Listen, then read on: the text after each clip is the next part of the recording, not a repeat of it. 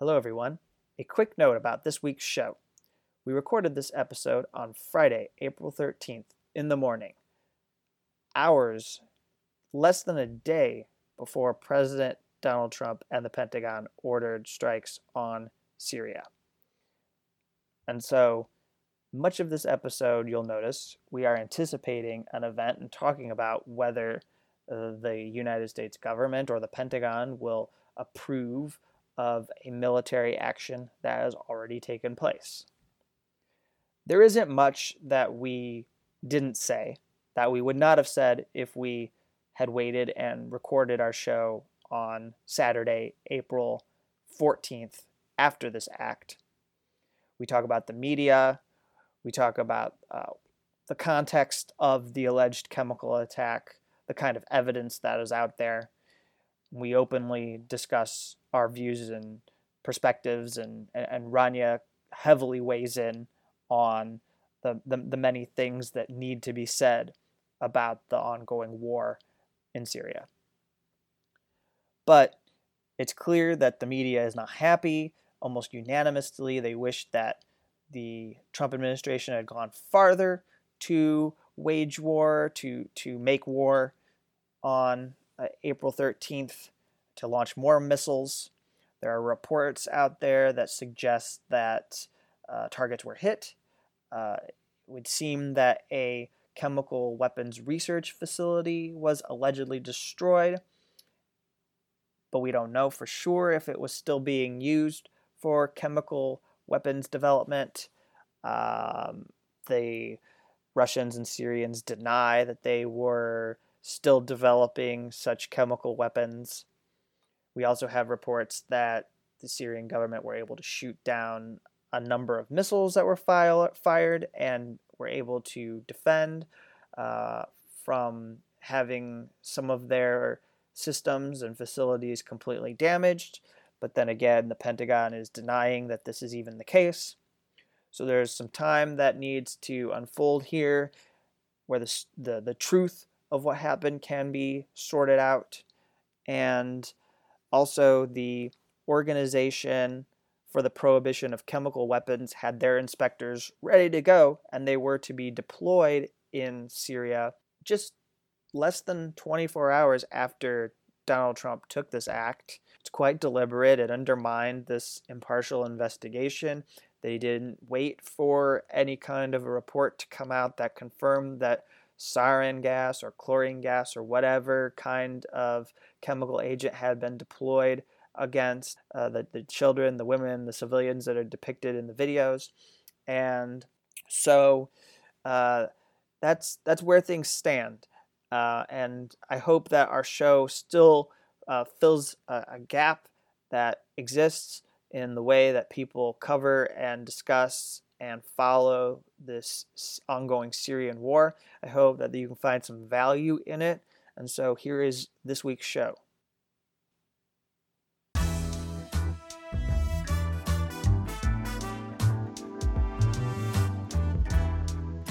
Hey everyone, and welcome to another episode of the Unauthorized Disclosure Podcast. I'm Kevin Gostola. I'm joined by Rania Khalek. Hey Rania. Hey Kevin. And there's a lot to get to. Unsurprisingly for our listeners, we're probably not going to veer too much away from a subject that has dominated the past week or so. And we've talked about Syria a lot on our show. We've dug into it probably more than a lot of other podcasts that you may listen to, but it's just so important to dig into. And, oh, by the way, you made it back to the United States safely. So how are you doing in Virginia? Well, I got here and I was like, chill. It was a long ride. And I turned on the news and I was like, what the fuck? And it was like, there's been a chemical attack in Syria and we got to bomb it. And I was like, wow, I just left the Middle East and now. Yeah. And since then. Nothing like being in close proximity of breaking news and then leaving and going, now I'm thousands of miles away. Yeah. I was like, oh, fuck, why'd I leave? But it's been interesting to be here for this because, like, to be in, like, DC and stuff. First of all, I'm convinced that, like, that the rulers of the universe are trying to brainwash us by shoving CNN down our throats wherever we are. Like, not only does CNN play in airports, it's, like, everywhere you go. Like, I was at this hotel, and it was playing in the elevator. Like, they had CNN, they had, like, screens of CNN playing in the elevator. Like, no elevator music, just, like, screens showing CNN talking about bombing Syria. I don't know how else to like, take that other than, like, CNN is trying to brainwash us all. By like, being, like, forcing us to down our throats. Like, it's being forced down our throats. Well, they only have one channel. Otherwise, they would be technically reading from the same script at, like, Sinclair people, because I've watched a day of CNN, and they do actually say the same thing at the top of the hour every hour. Over and over, for the entire day. If you've watched 1 hour of CNN in a day, you've seen everything they have to offer you that day, unless new news breaks. Yeah. And it's just really, man, it's just, like, really concerning because I guess I get CNN International when I'm abroad. I don't get CNN, like, the U.S. version of it. And the U.S. version of it is way crazier. And it's just, like, a constant parade of war hawks in between, like, stories about Stormy Daniels. Yeah. It's just like Lindsey Graham, like Stormy Daniels, and Lindsey Graham comes on and he says, we have to target Assad and take him out. He's a legitimate military target, to send a message to Iran and North Korea. That's pretty much a direct quote, by the way. And giddy impeachment porn, where they like to act like we're in the middle of Watergate. And I'm sorry, we're just not there. And they all think they're, like, doing God's work. Yes. Yeah. Constant, like, quick, let's rush in Carl Bernstein and Bob Woodward and act like they're doing Watergate journalism again. And it's just like, no, you guys are just sitting around a table riffing about Donald Trump. Right, exactly. I mean, it's just unbelievable. And, this week it's been really crazy because, like, what I've learned this week is that our news media loves war more than they hate Donald Trump. Because, I mean, in between, like, most of their coverage is all anti-Trump. But as soon as it comes to Syria, it's like Trump's got to go to war in Syria and maybe go to war against Russia. He has to. And actually, in fact, unless Trump goes to war in Syria, then he's basically, like, unless he wants to, like, if he wants to prove to us he's not a tool of the Kremlin, then he has to go to war in Syria. Otherwise, clearly Russia's calling the shots. And it's like, what the fuck? My mind is blown. All right, so let's first set this up for people who are listening to our show this week. And let's do what 90% of the Western press, at least, refuses to do, which is provide a context for what's going on. Now, obviously, right now, it's really difficult to know. You tell me if I'm wrong, but the way I would set this up is that it's very difficult to get any reliable sources on what has happened as far as the alleged chemical attack. And so we need some kind of an investigation before we can actually say conclusively what happened. Yeah, I would start off with this, actually. I would start off with the timing is incredibly suspicious. Okay. The timing of all of this, because you have a situation, right, where the Syrian government is in a stronger position than it has been throughout this entire conflict. It is literally, like, winning the war. It was in such a strong position in Duma that there was, I mean, they had there's no tactical benefit, either militarily or, like, PR-wise, to using chemical weapons. Like, not at all. Not domestically, not internationally. It's actually suicidal for the government to do that. They know that the international community loses its shit at the idea of chemical weapons, and they're not interested in inviting or provoking an intervention, because that they know that's what will happen, is using chemical weapons will provoke an intervention, right? Meanwhile, you have the militants in eastern Ghouta in Duma, it's a city in eastern Ghouta. It was like last weekend, Duma was entirely surrounded by the Syrian army because 90% of eastern Ghouta had been taken back by the Syrian army. And Duma was under the control of Jaish al-Islam, which, as I mentioned on the show before, is a Saudi-backed Salafi jihadist insurgents group that wants to impose an Islamic State in Syria and has in the past proudly paraded caged Alawite minorities in the streets for use as human shields. So these are the militants in charge of Duma. And they were like on the verge of defeat. And basically there was intense negotiations between the Syrian government and Jaish al-Islam because Jaish al-Islam was holding some 2,000 to 4,000 hostages, Syrians that they had taken hostage several years ago, many of them Alawites from like a minority Alawite town. And they had forced these people's children to dig their tunnels. They had many of the men, I think, have been killed, but they were forced to do slave labor as well. Everyone was pretty much tortured. And like I mentioned before, they were paraded in the streets in cages and to be used as human shields. These people have had a very rough 4 years. And the government has been involved in arduous negotiations with these militants to get these people back because the Syrian public demands it, right? They've been under intense pressure to do that. So the other issue is using chemical weapons doesn't make sense because there's a possibility of killing the very hostages that you've been trying to get released. Mm-hmm. On top of that, Jaish al-Islam had been offered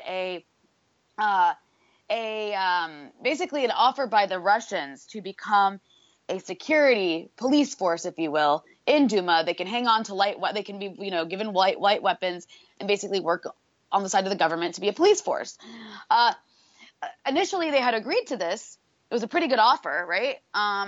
But then the more hardline elements in Jaish al-Islam, it's rumored that it's believed that they actually killed the negotiators and replaced them with hardliners. Either way, the negotiation team of Jaish al-Islam was replaced with hardliners. And they said they wanted to keep their heavy weapons, refused the offer, and then Jaish al-Islam started raining down missiles on Damascus, killing lots of people, which, by the way, you didn't hear about in the news last weekend at all. No one cared. But they were raining down missiles on Damascus. In fact, these were projectiles that resembled cluster bombs because they had explosive fragments. And I saw this in an advisory that the UN sent to its staff in Damascus to beware of these fragment bombs.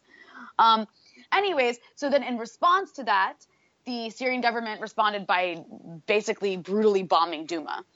And it was in this context that the alleged chemical weapons attack claims started being made by groups inside Duma, like the White Helmet. It was mostly the White Helmets in this case. So I just think that's important context to provide because it might be boring to hear that, but it's never explained in the mainstream press what was going on. And when you actually look at what was going on, the Syrian government has plenty of conventional weapons at their disposal that can do a lot more damage than chemical weapons, and they had no reason to use chemical weapons. And there's no benefit to them using chemical weapons. Whereas we have seen a pattern where whenever these insurgent groups are on the verge of defeat, they try to do their best to provoke outside intervention. It's like, whether it's in Aleppo or in Eastern Ghouta, like a month ago, you just see like this, they just flood the news with images and photos to try and, break people's hearts so that you intervene and overthrow the government. That's pretty much their what they need to win.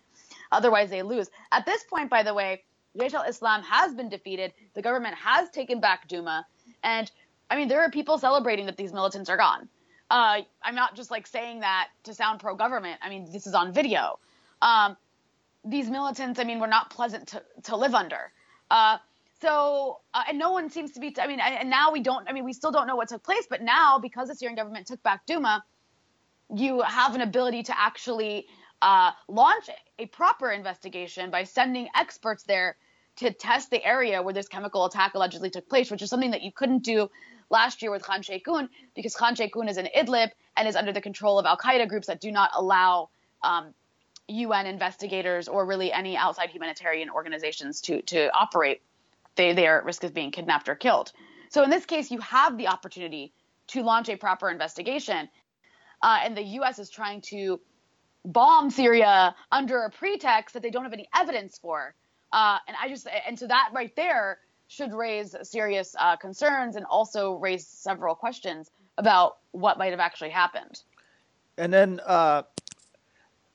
to what you were saying about all of the evidence that we have that of what's been going on that would make us question whether Russian forces or Syrian forces were somehow involved in backing the attack.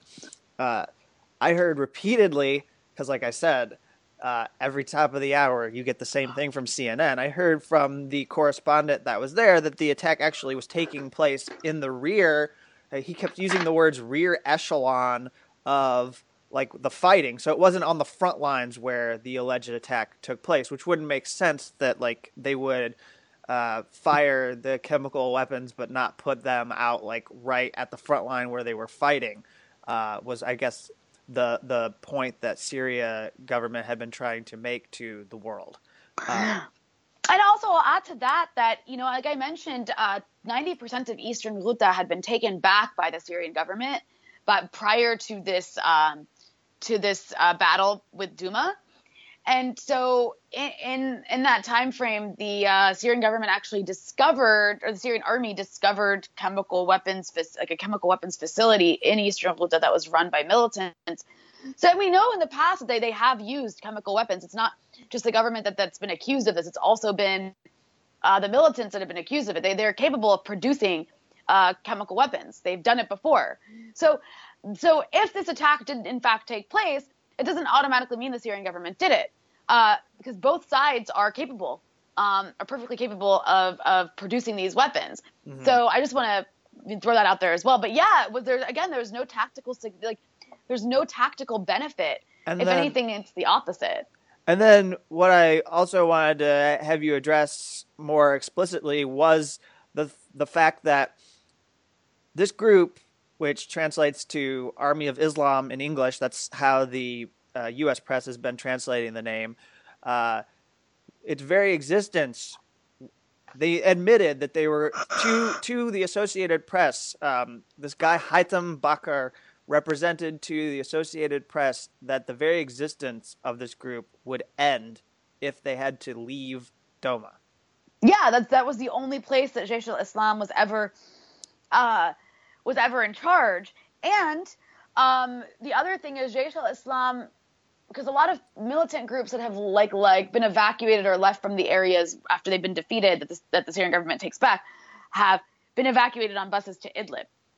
But the groups that are dominant in Idlib, and actually not just Idlib, in northern Syria, is either the Turkish army or Al-Qaeda and its affiliates, which Al-Qaeda, which has an umbrella group that goes under the name HTS, Hayat Tahrir al-Sham. So these groups do not, like Jaish al-Islam does not get along with Al-Qaeda, and the Turkish army does not like them either. So for them, they didn't want to go to northern Syria because it's like they're just going to end up getting into a war with these different factions. And so that was an issue. That's why they were serious. Like, it means they're, as a group, them being defeated in Douma means their ultimate defeat overall. Unlike the other Al-Qaeda linked groups that continue to exist after they're defeated because they go to Idlib. And then, so let's talk about the way in which, let's talk about what is being proposed right now, because we've got basically as you've been talking about, a rush to judgment. The United States government appears to have made the conclusion, although I will note, just for the sake of accuracy, I know I'm not in any of the heads of these Trump administration officials, thank God, but I will note that James Mattis did make a statement of that they hadn't concluded 100% that Syria was responsible. In fact, there must still be some doubt as to what they're looking at. and there must be intelligence that they're looking at that suggests possibility that other factions, militant factions, were responsible. That there must be something that leaves them in doubt because he said so to the press. Well, so right now, it's important to understand what's happening in Trump's administration is that you have basically the Pentagon, right, is the only is the only way we might be able to avert wars, like the Joint Chiefs of Staff and James Mattis, which aren't exactly like peaceniks, but because they're made up of generals, because James Mattis is a general himself, military people just generally tend to be more cautious about bombing campaigns and going to wars. It's not because they're like peaceful people, but because they're closer to the military, and so they have to deal. They're more likely to think about the consequences for the military, for the U.S. military, right? Yeah. Whereas, so you have a bit of a division right now between those elements, and then which are kind of, that's why you hear James Mattis saying we're not sure who did it, but then you hear Trump's other people like Nikki Haley and Trump himself.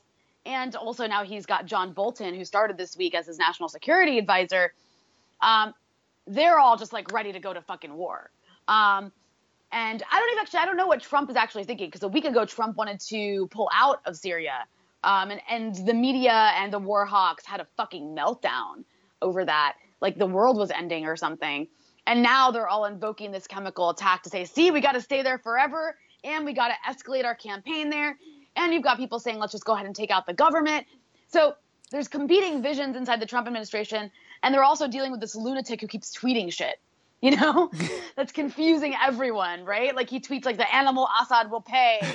And Russia like will pay as well. And it's like, what the fuck? And that's another thing to consider. This is what people like James Mattis are concerned about, is the potential of an escalation and a hot war with Russia is very serious. And the U.S. media doesn't seem to understand the gravity of this situation at all. People are very dismissive of that. I think I saw one person, I think it was like Murtaza from The Intercept, tweeting something like this notion that there's going to be a World War III is really stupid. He was like really dismissive of it and saying that imperial powers never go to war with each other. They just do it. They just kill Middle East, or they just kill third world people. And so like there's actually like you don't have to worry about the U.S. or Russia hurting each other, which is fucking insane, by the way. It's not even remotely true. Have been. Well, I was going to say they'll use countries as playgrounds for their war, essentially. Like Afghanistan, Russia versus United States. No, they will. Yes, that's true. They will, but it's untrue that they won't hurt each other. I mean, World War II was a bunch of Western European countries killing the fuck out of each other, like in their own land. On top of that, the scarier thing about the U.S. and Russia going to war is, okay, we have not had a situation yet where you've had two nuclear armed powers going to war with like a hot war with each other. Yeah. That really hasn't happened. Even World War II, you didn't have, the U.S. dropped the atomic bombs on Japan, but those were like precursors to the kind of nuclear weapons we have now. Not nearly as destructive as what exists today, not even close. And that was bad enough. So this is and there's a potential for accidents. Like, I don't think people understand. And we've talked about that on the show before. Like, I think you had read a book that had some crazy shit in it. No, so we did the interview, which we put together with Daniel Ellsberg on all of his experiences with nuclear war planning and how quickly accidents, mistakes can take place. You can deploy aircrafts that have nuclear warheads. They can not get the order to be called back and then end up firing missiles, or they can see explosions happen and think that it's a go. We have to go deploy our nuclear warheads. Any number of scenarios can take place that lead people to believe that, like, this is what we've always planned for. This is the sort of exercises that we've been preparing for. And then you escalate Armageddon, basically. Yeah, and that's what people don't seem to like take seriously, and I don't understand why. But it's like really not in anybody's interest anywhere in the world to have an escalation between the U.S. and Russia, and that's what some people seem to be pushing for, which is fucking insane. And that's why I'm sorry, like, it's my belief we can sit here and talk about whether a chemical attack happened or not, and there's a good valid reason to have that debate, or who did it. That is a very important debate to have, and I find it really disturbing how to even question the narrative that we're getting, that we're being fed with zero evidence. To even question it makes you like somebody who has a tinfoil hat on your head. That's how you get portrayed. Like you're wearing a fucking tinfoil hat or something, and you're an insane conspiracy theorist just to ask questions. And that's, by the way, being like happening from people who I'm really surprised about, who are just like buying whatever the U.S. government says.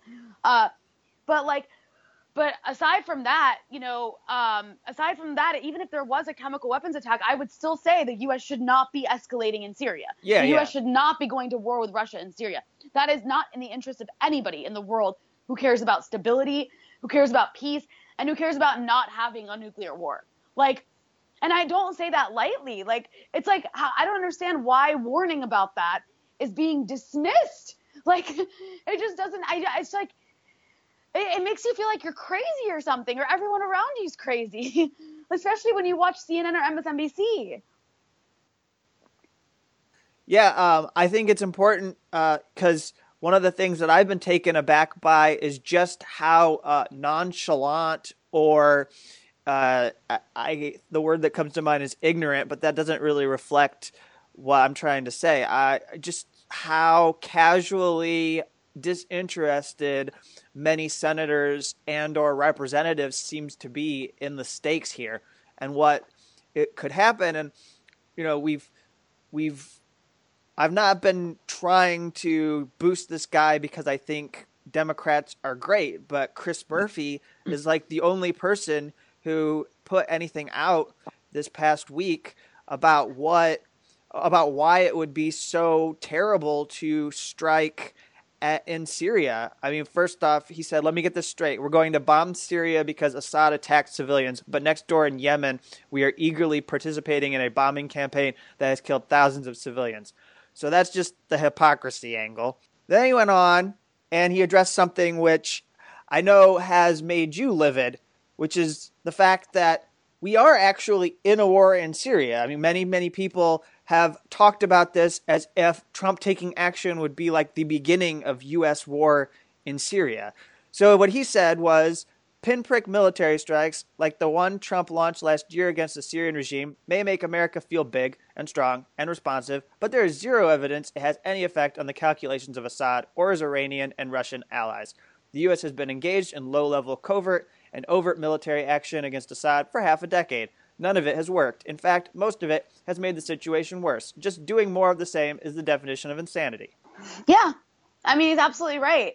Absolutely fucking right. Also, I will add, by the way, the Democrats have been awful because they've been pretty silent, but the Congressional Progressive Caucus released a statement a couple days ago saying we should wait for an investigation and Trump should check with Congress first before he can't bomb things without the authorization from Congress. I mean, I don't think that's the strongest argument to make, but it is an important argument to make, is that Trump is trying to use the AUMS, or I think that they're claiming the AUMS that means that they can bomb the Syrian government. They still haven't provided a legal rationale for bombing the Syrian government last year, but that is not true. The AUMF, I believe, is like about targeting Al-Qaeda. Is that right? Yeah, this is the same thing we talked about when we were talking about Yemen and when I raised the issue of the vote. Because again, it was also, do they have authority to take military action in Yemen? They don't. We still are. We're assisting in the massacres of Yemenis at the behest of Saudis, and that continues. As far as Syria goes, it's the same thing. I mean, the AUMF that we're talking about, to remind people, is 2001. It contemplated Al-Qaeda, people who were responsible for attacks on 9/11. Maybe it covered people we were attacking in Afghanistan. Legally speaking, again, we are talking legally. I'm not talking about morally and whether war is right or not. I'm talking about how this so-called law works in the United States, because there's a process that they pretend to follow as if they care about getting this right. And we just haven't. Like, they've abandoned their responsibility for the last 5 to 10 years. And it's really on Democrats for the most part, because Republicans don't believe in this shit. And that's the frank and honest way of looking at it, because I've seen Bob Corker and this other guy, Roger Wicker, who's a representative, basically talk about how they don't even care if Donald Trump decides to like bomb people randomly without coming to Congress first. It's the Democrats that have done the most damage here because they decided not to put any constraints on Obama when he was president, and so we're in this mess. Yeah, no, exactly. The Democrats are not doing much. In fact, I've spoken to some people inside the Democratic Party since I've been back in Congress. And from what I understand, from what they're saying, it's like this isn't really a priority for anybody in Congress. In fact, they're fine with war on Syria. And that's what's so disturbing and sad is it's the same thing over and over again. Like all this opposition to Trump when it comes to war just goes away. Like it just disappears. It's like suddenly there is no opposition. Suddenly everybody's cheering Trump on. In fact, okay, I'm gonna make a bit of a segue here into another topic I'd like to throw out, which is the fucking like Arab and Muslim Americans and organizations who are supporting this. The head of CARE, the Council on American Islamic Relations, Nihad Awad, CARE is an organization that does good work combating Islamophobia in the U.S., but they're awful on foreign policy because they're a conservative Muslim organization. And so they ideologically suck on a lot of these issues. And he was like tweeting, basically like begging Trump to overthrow the government in Syria. It's like CARE basically is fighting this guy because he's a huge fucking Islamophobe in the U.S. You're asking an Islamophobic president, a hardcore Islamophobic white supremacist president, to please bomb Syria? Are you fucking kidding me? Like, it's just, and then there's of course the other Arabs who are given platforms in the mainstream press, like this guy Kenan Rahmani, who's like an advisor for every pro-regime change Syrian organization out there, including the Syria Campaign, which is the PR arm of the White Helmets. He was on Fox News saying he supports Trump and begging Trump to basically overthrow the Syrian government and saying as a Syrian, we're begging you.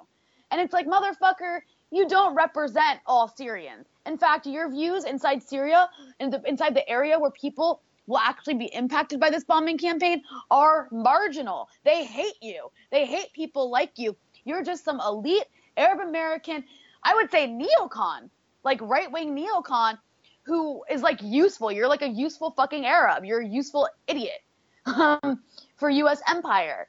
And it's really disgusting because all of these Arab American and Muslim American organizations that are politically oriented have been corrupted by money from Gulf monarchies and the State Department. And the only Arabs that you ever hear from when Arabs do get to have a platform to discuss the region of the world that they're from are the kinds of Arabs who agree with the U.S. war machine.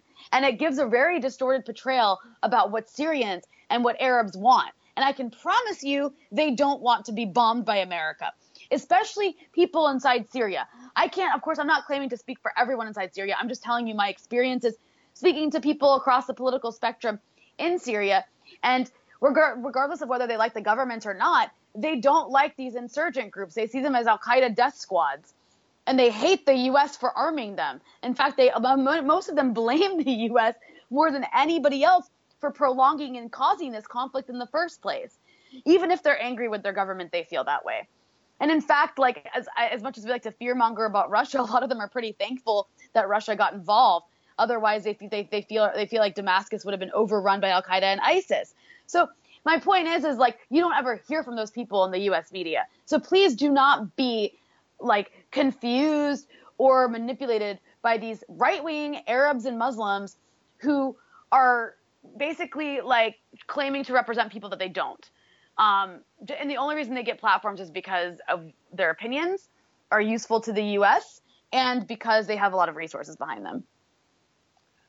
And we could also talk about, though I don't have the exact language handy, but we could also talk about what happens with the hyperbole that goes out to people in newsletters or alerts from these human rights organizations like Human Rights Watch or Amnesty International, which, there's just like, not to say that I'm not trying to take away from whatever horrible experience some victim is going through, but it's just like, they'll send things out that are like chemicals were raining down from the sky upon us, and it just what do you want to do about it? And obviously, they're creating this climate for people to favor intervention. Absolutely. And they're also fucking like what's really gross too is how they launch campaigns for donations based off of this shit too. They're like, donate to us because people died again. That's pretty much that's pretty much the model of the Amnesty and HRWs. But yeah, no, they're also very compromised. I mean, these human rights organizations, they do some good work. I know people who work with them, including Human Rights Watch, which I rail against a lot. Yeah. And they do really good work in a lot of different parts of the world. However, they are also a soft power arm of U.S. empire. They receive money from the State Department. Oftentimes, some people, especially inside HRW, that are in charge of the management are people who used to work within the U.S. State Department. So they have an agenda when it comes to countries America hates. And that's why they go so batshit crazy over countries America hates, like over Venezuela, over Syria, whereas they're a lot softer on Israel, they're a lot softer on Saudi Arabia and whatnot. But they do a lot of real damage. And it's just gross because they make money off of it. Whenever someone dies anywhere, like that Amnesty International is involved, you get these alerts of like, please give us money because someone died again. Like, it's just really annoying and gross, and it's just a gross business model. But yeah, you have to be skeptical when it's a country. Like, just consider this. I'm not saying the Syrian government's good, but when it's a country America hates, when it's a country that's on America's hit list, you have to be skeptical of the information that you're getting from American media and from American human rights groups. You have to be, because there is an agenda behind this, and like you should know at this point that the U.S. is it's a big hypocrite, like it's a huge hypocrite, like what Chris Murphy said. You're bombing like the richest country in the world or in the region is Saudi Arabia, and it's bombing the poorest country in the region, Yemen, to smithereens and causing a famine, and a child dies every 10 minutes. And you're telling me that motherfucker who runs that country, Mohammed bin Salman, was here like the last 2 weeks or 3 weeks on a schmooze tour across the U.S., meeting and rubbing elbows with billionaires and celebrities and political elites. And everyone, although the whole news media called him a reformer. Meanwhile, Assad of Syria is like an animal. And that's not by accident. That is not by accident. That hypocrisy, that like confusing, like when you put those two next to each other, like what? The way that those two get described is in line with American foreign policy. That's why it's like that. Yeah. And not to mention the fact that when you do want to show skepticism and you do care about this kind of stuff, it's like the CNN will train you back on this thing. I mean, I said this before we started recording, and I feel like this just needs to be said, even though it's slightly on a tangent from where we are in our conversation. But video of people who have been hit by chemicals does not prove anything as to who was responsible at all. Like, you can do that for anything. You could show someone who got wounded by shrapnel in a war. Well, okay, you could show the students, the video of students at Parkland, in Parkland, at the high school that got shot up a couple months ago. You could show the video images of those students inside, dying from gunshot wounds, and you could say you could just make your own narrative. You could say, "Oh, Russia did it." Yeah. Or like, this principal did it. You could, and that doesn't necessarily like prove, just because there's people hurt in a video doesn't prove who did it. That's a really good way to frame that. Yeah. And so let's okay. So I told you I was going to read something. It was a mini tweet storm that MSNBC host Chris Hayes went on. Oh God! This seems like a good point in the show to do it. I haven't. By the way, I have no idea what he said yet. So like Kevin was like, "Well, we'll just wait and get your raw reaction." So this is the part of the show where we're gonna roast people who have been saying you've stupid already things. Been going after Arabs who are shilling for U.S. empire, but let's Let's talk Progressives. Let's go after progressives who let's are go, shilling for USFI. or let's just go to this ace example of concern trolling, which is what Chris is doing here. Let's get something straight about the U.S. bombing and or striking Syria. It sounds like you might be going in a good direction, so let's see where he heads. The U.S. has been bombing the absolute crap, he put that in asterisks, out of Syria for years. It just hasn't been attacking Assad. Debatable. Oh, okay. All right. That's okay. Though there was recently, and then he puts in parentheses, though there was recently a pretty damn deadly skirmish with Russian mercenaries supporting Assad. Then he has a second tweet. Those bombing raids in Syria have resulted in thousands of civilian casualties. Civilian casualty rates were distressingly high under Obama, but have, according to all indications, accelerated markedly under Trump. That's true. Yeah. In fact, all right. This is another tweet. In fact, the acceleration of bombing and civilian casualties in Syria is in line with a broader trend. In basically every theater of U.S. military activity, Syria, Iraq, Somalia, Afghanistan, Trump has increased deadly strikes while relaxing rules of engagement. Still true, but I'm getting to the part that's going to make you flip.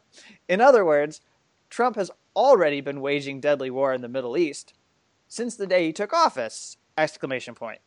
So if you're preening about your, quote, anti-war position because you don't want Trump to strike Assad but have been silent about all that, then you're not anti-war. Fair point. Oh my God. No, he's not making this stupid fucking point. Keep going. And then here it goes.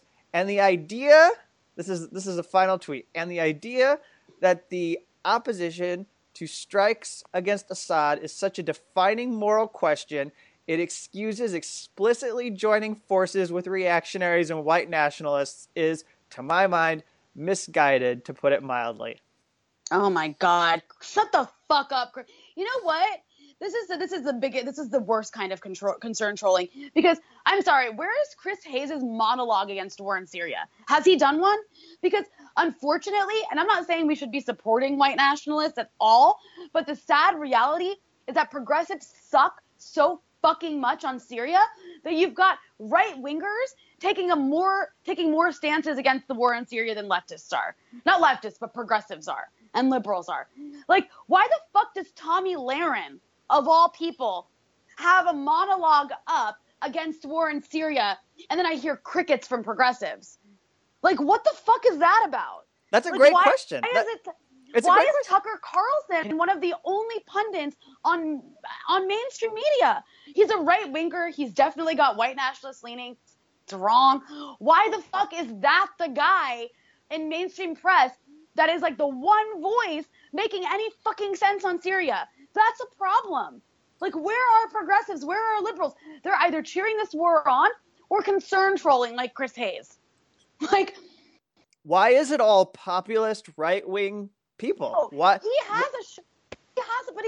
Chris, like, this is what makes me mad, is Chris has a platform. He has a show to be a pundit on TV, on mainstream television against war in Syria. Like, go do that. Go do that so that we aren't dominated, so that white, like, right wingers and white nationalists aren't the dominant anti-war voices, because they shouldn't be, because their intentions are not good.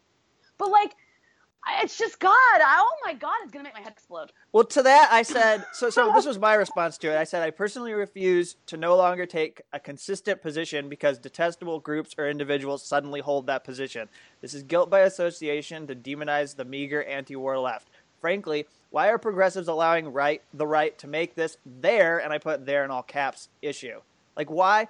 Well, why are we going to let the right wing make non-intervention in Syria, again, we are intervening to an extent, but escalating intervention in Syria, why are we going to let them control this issue? Like, it's kind of like we let them have anti-abortion, right? Like, that is a right-wing issue. Are we really going to let them have not bombing countries? Like, is that going to be their issue? Like, the right wing is against bombing countries.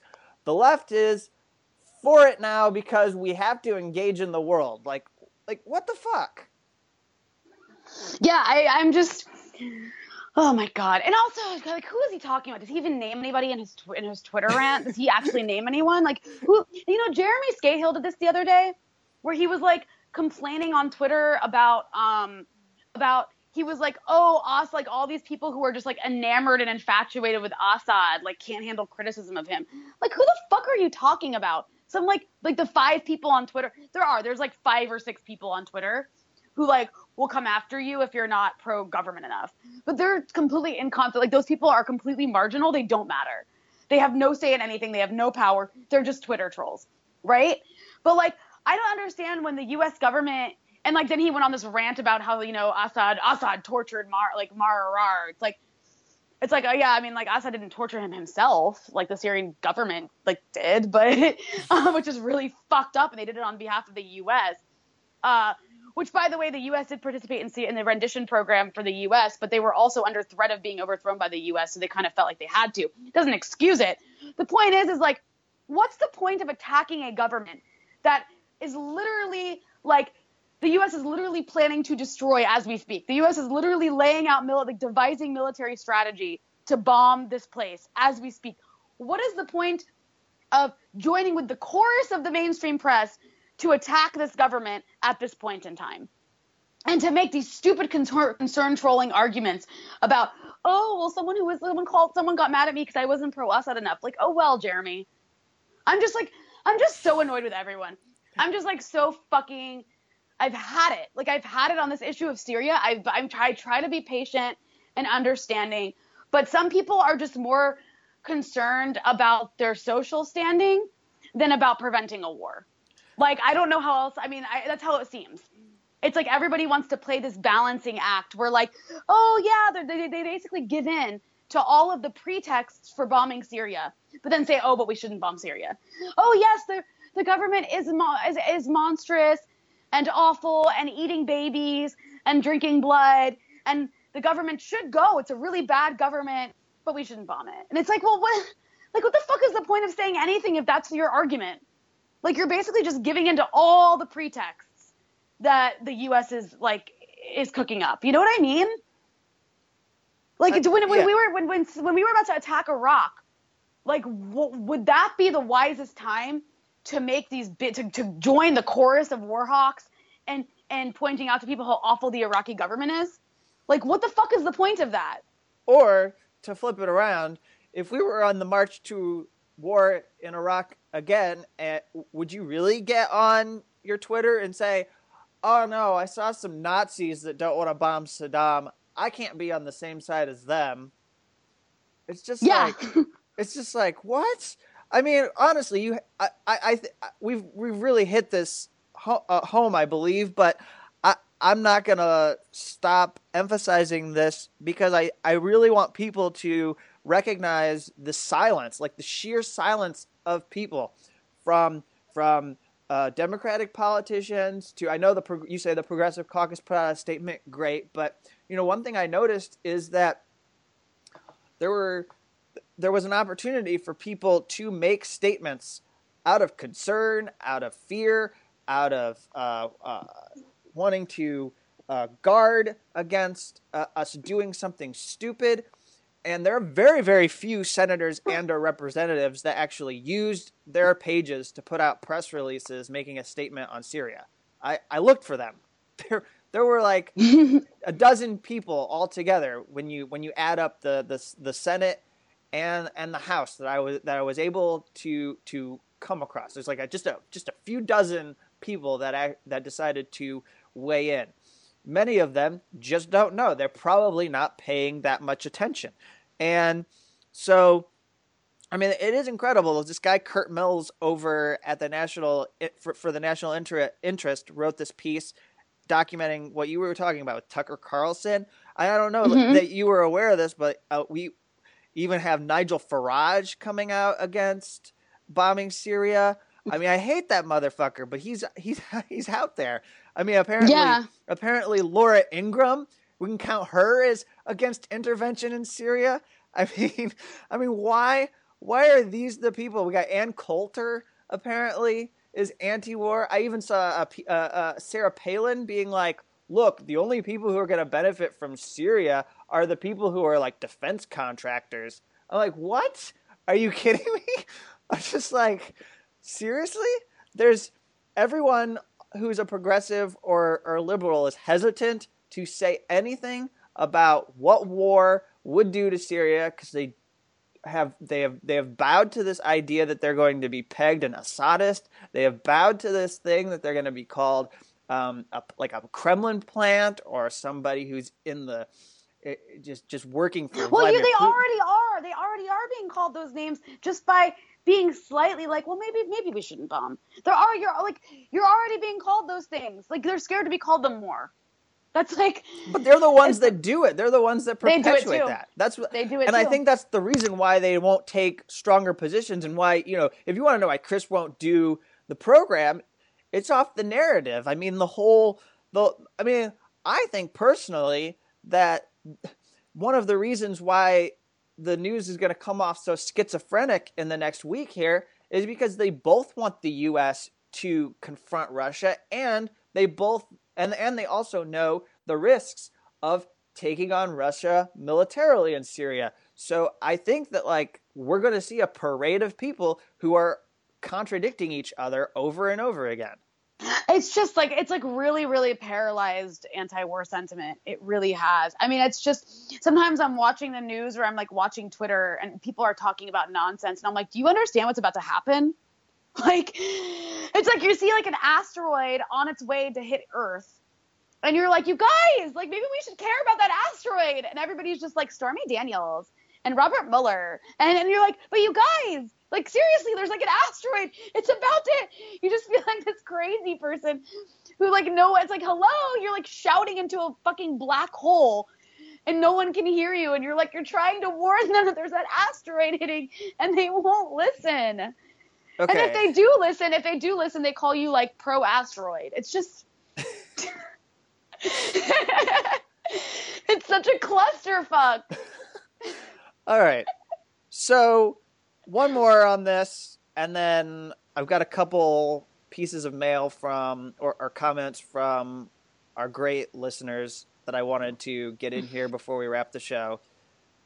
I don't want to leave this without completely trashing the New York Times editorial board once again. We've had some great fun this year going after them and how horrid they are. I believe the last time we talked about them, for those who have been following our show, you remember we called them out for the fact that they were getting worked up about John Bolton after they themselves had given him space to publish a piece that they, as editors, headlined "Bomb Iran" or something like that.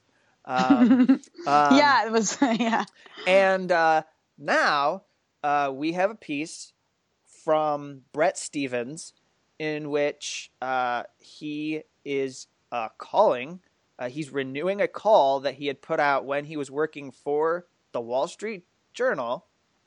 And we'll get to that. But basically, I want to start with the frame here because it's called "Staring Down on Syria." And this could not be more colonialist. He basically talks about taking his poor children. I mean, it's like child abuse. He's taking these kids to the border. They're in Israel on this family trip, he says. I took them to have a closer look at Syria. He takes them to look at the Golan Heights. And so he describes the Golan Heights. I'll read it for you. This was on the Golan Heights from a roadside promontory overlooking the abandoned Syrian town of Quneitra. The border is very green at this time of year, a serene patchwork of orchards and grassland, and it was hard to impress on our kids that hell on earth was visible in the quiet distance. I don't know about you, but I have this vision of this European white Anglo-Saxon man standing in galoshes and his safari hat at the edge of this Arab country border, motioning to his children that hey everyone, this could have been a good country, but it's become hell on earth. And it's it's up to us white people to fix it, but we haven't been able to figure it out yet. Also, what's interesting about that is like he goes on. I read his article because I hate myself. Um, he goes on in that article to talk about how he repeats this bullshit claim that Iran is colonizing Syria, which is like not true at all. It's a stupid claim that's made by jihadist groups that like people like Brett Stevens suddenly trust. I don't know. But he repeats this claim that Iran is colonizing Syria as a reason, which is that we need to overthrow the government or to push back against Iran so they stop colonizing Syria. Motherfucker, you are writing this from the Golan Heights, which Israel has literally colonized. Like, Yeah. you are in a colonial, like you're in a country that is actually colonizing land that does not belong to it. And you're making this insane argument. Also, I really would take issue with this is what also pisses me off is he's got that whole like, oh, he's on a safari like a white Westerner who's being super racist and colonialist, and he is because when people go to Africa, they're always like, oh, it's so scary. The blacks here are really scary. Syria is not hell on earth everywhere. Mm-hmm. There are pockets of Syria where there's a war taking place, but I have been to Syria, and there are pockets of Syria that are still beautiful and untouched. And there are also pockets of Syria that are going back to normal, and one of those places is the Golan area in Syria, which many areas have been reconciled and gone back into and been reabsorbed by the government. And those areas, there's certain parts of the Golan where Israel is still funding like jihadist groups, but they're tiny. There's other areas where the Golan's relatively normal, and it's beautiful. And it's really stupid to say it's hell on earth like that. Like, he didn't even go there. He just like stood at some like hilltop and was like, that's Syria. That's the area I read about but don't go to. And that's the area I hear there's a lot of war. It looks okay. It looks okay right now. But beyond where I can see, it's hell on earth. Like, go fuck yourself and your stupid imagination. I just have no tolerance for anyone today. No, exactly. Well, you should. There's no reason to tolerate. I mean, I mean to trash this. Where I'm getting all this. I hate myself too, Rania. I went to the trouble to trash Brett Stevens when it's to many people who have read my piece. They're like, well, it's self-evident. Like, this is his brand. What did you expect, Kevin? Like, well, still, I think it's important to challenge because the New York Times is making it legitimate by publishing it in their pages. People think it's okay and acceptable thought, and it shouldn't be. I mean, Exactly. the Golan Heights, the annexation of the Golan Heights was actually opposed by Ronald Reagan. I don't know if you knew that, but I did not know that. On what basis was it opposed by him? well, Just because the international community the opposed United it? States government. I don't know that Ronald Reagan ever explicitly took a position, but generally the U.S. government, like most of the world, opposed it because it was not consistent with the Camp David Accords. Mm-hmm. And they did not support Israel expanding these settlements into Damascus, which would make it more of a clusterfuck basically. And they're just like, okay, well, you're undermining it's the same position that we have today as a U.S. government. Like, they have hinged almost everything on settlements, but allowed Israel to get away with just about any other thing, right? Like, that's how I understand it. Right. Yeah. Now, what I wanted to emphasize, because I think that this is the thing that's kind of buried in his colonial piece that he shouldn't get away with. So you raised the issue of the stuff with Iran, which is reckless and really, really stupid. But he renews a call that he made in 2013, I believe, when he was working for the Wall Street Journal.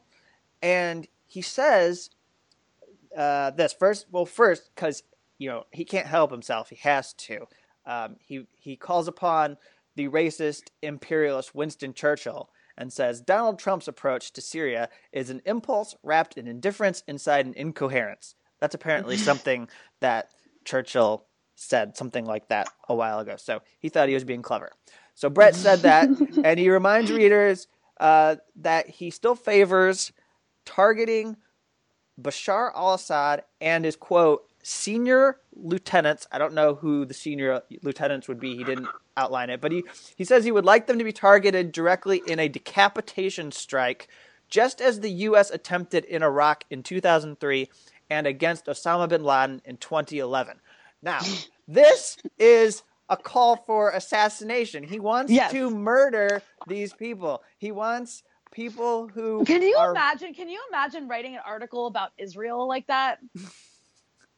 he wants the government. Now, he uses the euphemism decapitation strike. He's talking about assassination. Like, he wants the United States, he wants the Trump administration to put members of Assad's regime on a kill list and go in there and drone bomb them. Exactly. What's the big deal, Kevin? America, we're talking about the United States of America. We have the right to do whatever the fuck we want. So, all right. That clear. Let's try to end on a less frustrating note. We've so Jaded thanked us for the awesome tote bag. We've been sending out these tote bags to people. It arrived, and Jaded said, "You guys rock." So thank you. Awesome. And then Carl listened, we put up a post when we took our break. I shared some of the stuff that you were doing. I shared some of the stuff that I was doing, just so people could see that we weren't just, we were on break from the show, but we were still doing work. And Carl said, "Keep fighting the good fight. It's thrilling to know that both of you are spreading the word on multiple platforms." And he said he'd continue to support unauthorized disclosure here on Patreon. So thank you, Carl. We really appreciate your support and your engagement. We hear from you often, so thank you. And let's see, finally, Yuri, who likes to leave us some really long and awesome comments on our Facebook page. He's one of the few people who leaves comments. It's always great to hear from Yuri. And he just enjoyed hearing us roast and make fun of Democrats a couple weeks ago when we were talking about Tom Perez and the stupid survey that went out to Democrats. It was fun. That was funny. And he said, "No wonder their party symbol is a donkey, because they are stubborn jackasses. And nice to know they still want the doomsday clock to be 2 seconds to midnight and all of us die from nuclear winter with their reckless NATO war in Ukraine, and that the Dems are still endorsing the pivot to Asia policy." He liked my response to the survey.